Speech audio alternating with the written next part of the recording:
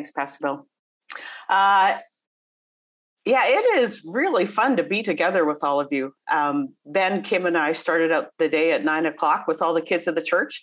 And so now we're on to adults. Anyways, it's really good to gather. And as Pastor Danny prayed, it's just we're so grateful for technology. Thank you for joining us as we did this journey through the second letter we have that Peter wrote. And we've been exploring a community of God's grace together. If you think back, and if you haven't listened to them all, I encourage you to go back and do that. Pastor Holgen started us off by looking at the past, present, and future that Peter teaches us about. Pastor Bill brought us insight into this letter of this is Peter's last will and testament as he knew he was about to be martyred. And last week, Pastor Danny really challenged us with chapter 2 in this letter, and he brought Peter's teaching about false teachers that are in our lives today and what and who influences us when it really should be God's word. So today we're entering into chapter 3, the end of the second letter, and we're going to continue to learn from Peter about being a community of God's grace. And we're going to hear from Peter today about waiting together. Think of all the things we wait for. In December, we wait for Christmas to arrive. Many of us are excited and wait for our birthdays or other celebrations. And there was a man back in the 1700s, 1782. He was born right here in Massachusetts, and he was waiting for Jesus' return. And he was so excited, and he worked out a prediction of when Jesus was going to return. He first said it was March 21st in 1843. That didn't happen. Then he said it was March 21st in 1844, and that didn't happen. And then finally, his last prediction was October 22nd of 1844.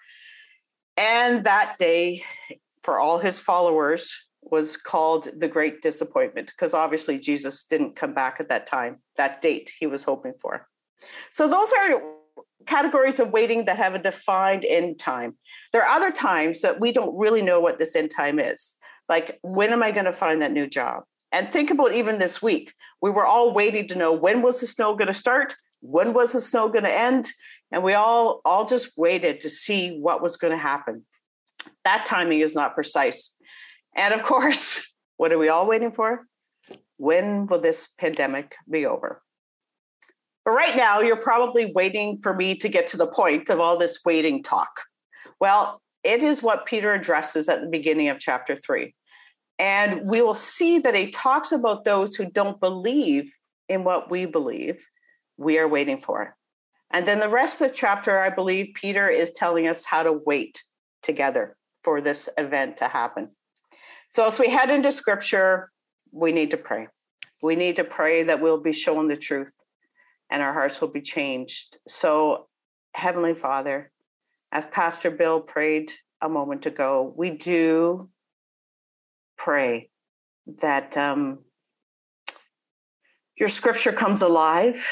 It teaches us, it changes us. Holy Spirit, speak to each heart here and just be evident to them and what we need to all learn about ourselves in light of your word. And we ask this all in Jesus' name. Amen. So as Pastor Danny did last week, I'm going to read the whole chapter so that if you have been with us for these 4 weeks, you have now read the whole second letter of Peter. Congratulations. It's not a very big letter, so if you missed a week, I encourage you to catch up. So we have no slides today because everything is different, and that's fun. I'm good with different. But I encourage you to grab either a Bible like this or open your Bible app and keep it open, because I'm going to refer back to a lot of verses in here to what Peter teaches us. So this is 2 Peter chapter 3. Dear friends, this is now my second letter to you. I have written both of them as reminders to stimulate you to wholesome thinking. I want you to recall the words spoken in the past by the holy prophets and the command given by our Lord and Savior through your apostles. Above all, you must understand that in the last days, scoffers will come, scoffing and following their own evil desires. They will say, where is this coming he promised? Ever since our ancestors died, everything goes on as it has since the beginning of creation. But they deliberately forget that long ago, by God's word, the heavens came into being, and the earth was formed out of water and by water. By those waters also, the world of that time was deluged and destroyed. By the same word, the present heavens and earth are reserved for fire, being kept for the day of judgment and destruction of the ungodly. But do not forget this one thing, dear friends. With the Lord, a day is like 1,000 years, and 1,000 years are like a day.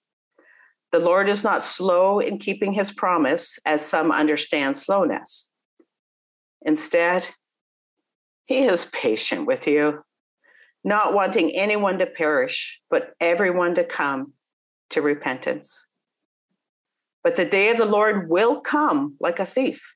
The heavens will disappear with a roar, the elements will be destroyed by fire, and the earth and everything done in it will be laid bare. Since everything will be destroyed in this way, what kind of people ought you to be? You ought to live holy and godly lives as you look forward to the day of God and speed its coming. That day will bring about the destruction of the heavens by the fire, and the elements will melt in the heat. But in keeping with his promise, we are looking forward to a new heaven and a new earth where righteousness dwells. So then, dear friends, since you are looking forward to this, make every effort to be found spotless, blameless, and at peace with him. Bear in mind that our Lord's patience means salvation, just as our dear brother Paul also wrote you with the wisdom that God gave him. He writes the same way in all his letters, speaking in them of these matters. His letters contain some things that are hard to understand, which ignorant and unstable people distort, as they do in other scriptures, to their own destruction. Therefore, dear friends, since you have been forewarned, be on your guard, so that you may not be carried away by the error of the lawless and fall from your secure position, but grow in the grace and knowledge of our Lord and Savior Jesus Christ. To him be glory both now and forever. Amen. To him be the glory both now and forever. Amen. So Peter's once again warning the readers, that's us, about a group of people that will attempt to distract us from the truth of Jesus Christ. Last week in chapter 2, it was the false prophets and false teachers. And this week, it is those who do not believe Jesus was really going to return and mocked the whole idea. You can just hear the sarcasm in that line, isn't it? When is the coming he promised? We are being warned that we will hear these voices, and we should not be drawn away from the truth because of them.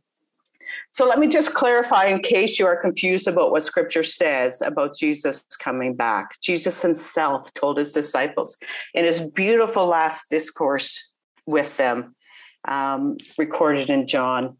And in John 14, 1-3, Jesus says, do not let your hearts be troubled. You believe in God, believe also in me. My Father's house has many rooms. If that were not so, would I have told you that I am going there to prepare a place for you? And if I go and prepare a place for you, I will come back and take you to be with me, that you also may be where I am.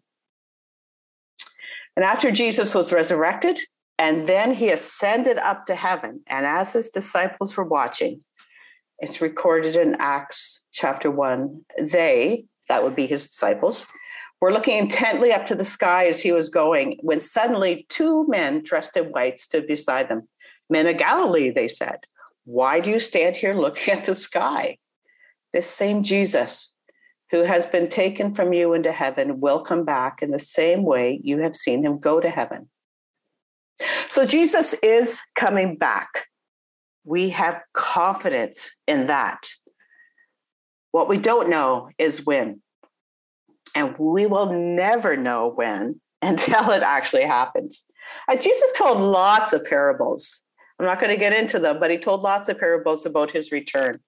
And in both Matthew and Mark, it is recorded that Jesus ended all of these parables by saying, but about the day and hour, no one knows, not even the angels in heaven, nor the Son, but only the Father.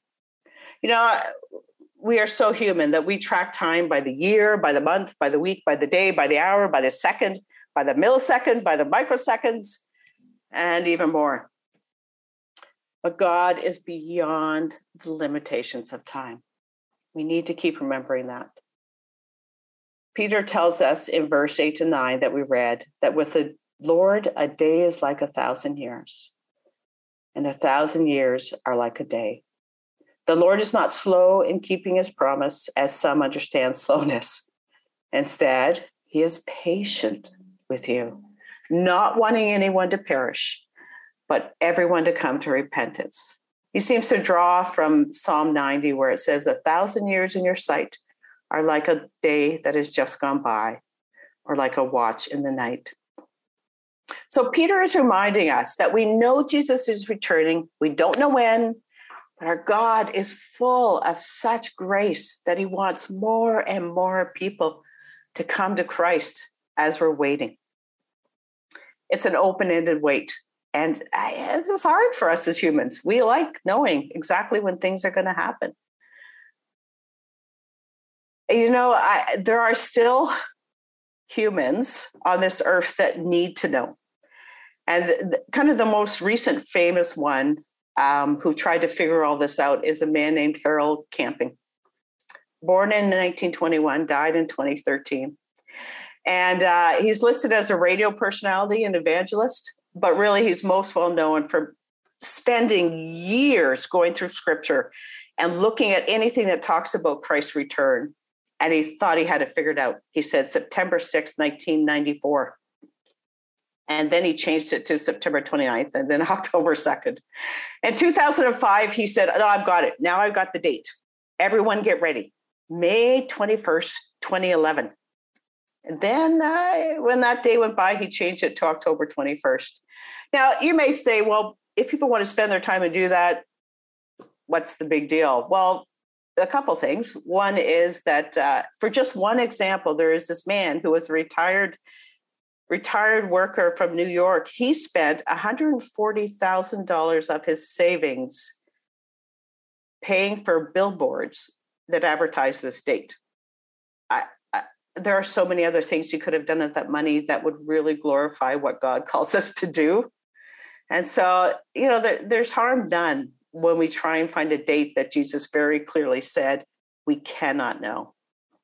And Camping himself admitted in an interview in 2012, he said he no longer believed that anyone could know the time of the rapture or the end of the world. And he stated he finally understood that his attempt to find this date was sinful. He added that he's now searching the Bible even more fervently, not to find dates, but to be more faithful in his understanding of Jesus Christ. So Jesus is coming back. We will never know when until he arrives. So let's not focus on that. Peter is warning us. But is the wait for Jesus' return worth it? You know, there's a lot of words in what I read to you that were about destruction, weren't they? And you kind of go, well, I don't want this to happen, because that destruction just seems mind-boggling. But what are we really waiting for as believers? Verse 13 says, Peter writes, in keeping with his promise, we are looking forward to a new heaven and a new earth where righteousness dwells. John wrote the last book of the Bible, his Revelation. And if you've ever read it, There are wild things that happen there also. But here is the promise I believe Peter is referring to in Revelation 21. Then I saw a new heaven and a new earth. For the first heaven and the first earth had passed away, and there was no longer any sea. I saw the holy city, the new Jerusalem, coming down out of heaven from God, prepared as a bride, beautifully dressed for her husband. And I heard a loud voice from the throne saying, "Look, God's dwelling place is now among the people, and he will dwell with them. They will be his people, and God himself will be with them and be their God. He will wipe away every tear from their eyes. There will be no more death or mourning or crying or pain, for the old order of things have passed away." That wait is worth it. Despite everything we see in the world around us, the God who created the world is still in control, and he wins. Revelation tells us that. So the question from all of this is, how then should we live? In this in-between time, waiting for an unknown amount of time for Jesus to return, how? What are we to do? Peter helps us out with that in this chapter, I believe, in 3 different ways. Each of these are a sermon in themselves, but we don't have enough time. We want to go out and play in the snow. So please, if you want to talk about any of these more deeply, reach out to myself, to any of the pastors, to other Christian brothers and sisters, because there's so much here. Okay, so the first one I think he reminds us is keep focused. Don't get caught up with the scoffers and the doubters. Don't get caught up by the false teachers that Pastor Danny preached on last week. Don't get impatient. Remember that the grace God is showing by not rushing Jesus' return allows more and more people to find Jesus Christ. In verse 17, Peter writes, "Since you have been forewarned, be on your guard so that you may not be carried away for the error of the lawless and fall from your secure position. Be steadfast, be focused on the truth of Jesus Christ and his salvation." So that's number one. The second thing I think Peter tells us is to keep living. There are people in history that when they got focused on Jesus returning, they would sit on a hilltop thinking, this is the day, I'll just sit here. No, keep living. He tells us in a few verses how to do this. In verse 11, live holy and godly lives. In verse 14, be spotless, blameless, and at peace with him being Jesus Christ. At the very beginning of his first letter, Peter says this in 1 Peter 1, verses 13 to 16. "Therefore, with minds that are alert and fully sober, focused, set your hope on the grace to be brought to you when Jesus Christ is revealed in his coming. As obedient children, do not conform to the evil desires you had when you lived in ignorance. But just as he who called you is holy, so be holy in all you do. For it is written, be holy because I am holy." We are called to live lives that become more and more aligned with Jesus Christ. Now, Paul provides a list. We're switching apostles here for a second. Paul provides a list of what I think this living looks like. And again, this is one topic that can be a whole sermon series in itself. But just listen to what Paul says. He calls it the fruit of the Spirit from his letter to the Galatians. We are called to live holy lives. And the fruit of the Spirit, if we're living these holy, godly, spotless, blameless lives, is love, joy, peace, patience, kindness, goodness, faithfulness, gentleness, and self-control.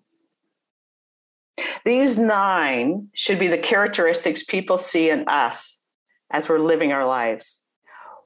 When we know Jesus will return and we keep focused on that and we desire to be more godlike, Then love, joy, peace, patience, kindness, goodness, faithfulness, gentleness, and self-control should be who we are. Paul also writes in Romans 12, verse 2, do not be conformed to this world, but be transformed by the renewal of your mind, that by testing you may discern what is the will of God, what is good and acceptable and perfect. And as part of our holy living, I think Peter seems to give one more other part of what this holy living looks like. In verse 12, he says, as you look forward to the day of God and speed its coming. Some translations say we wait eagerly for that day of God to come. And we do. We do. We understand the patience God has. So more and more people can come to Christ, but we eagerly await it. Now, I want you to think about when you are eagerly waiting for something, really looking forward to it.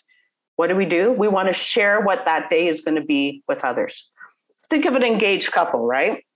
They tell everyone they're getting married. They invite all kinds of people to their celebration.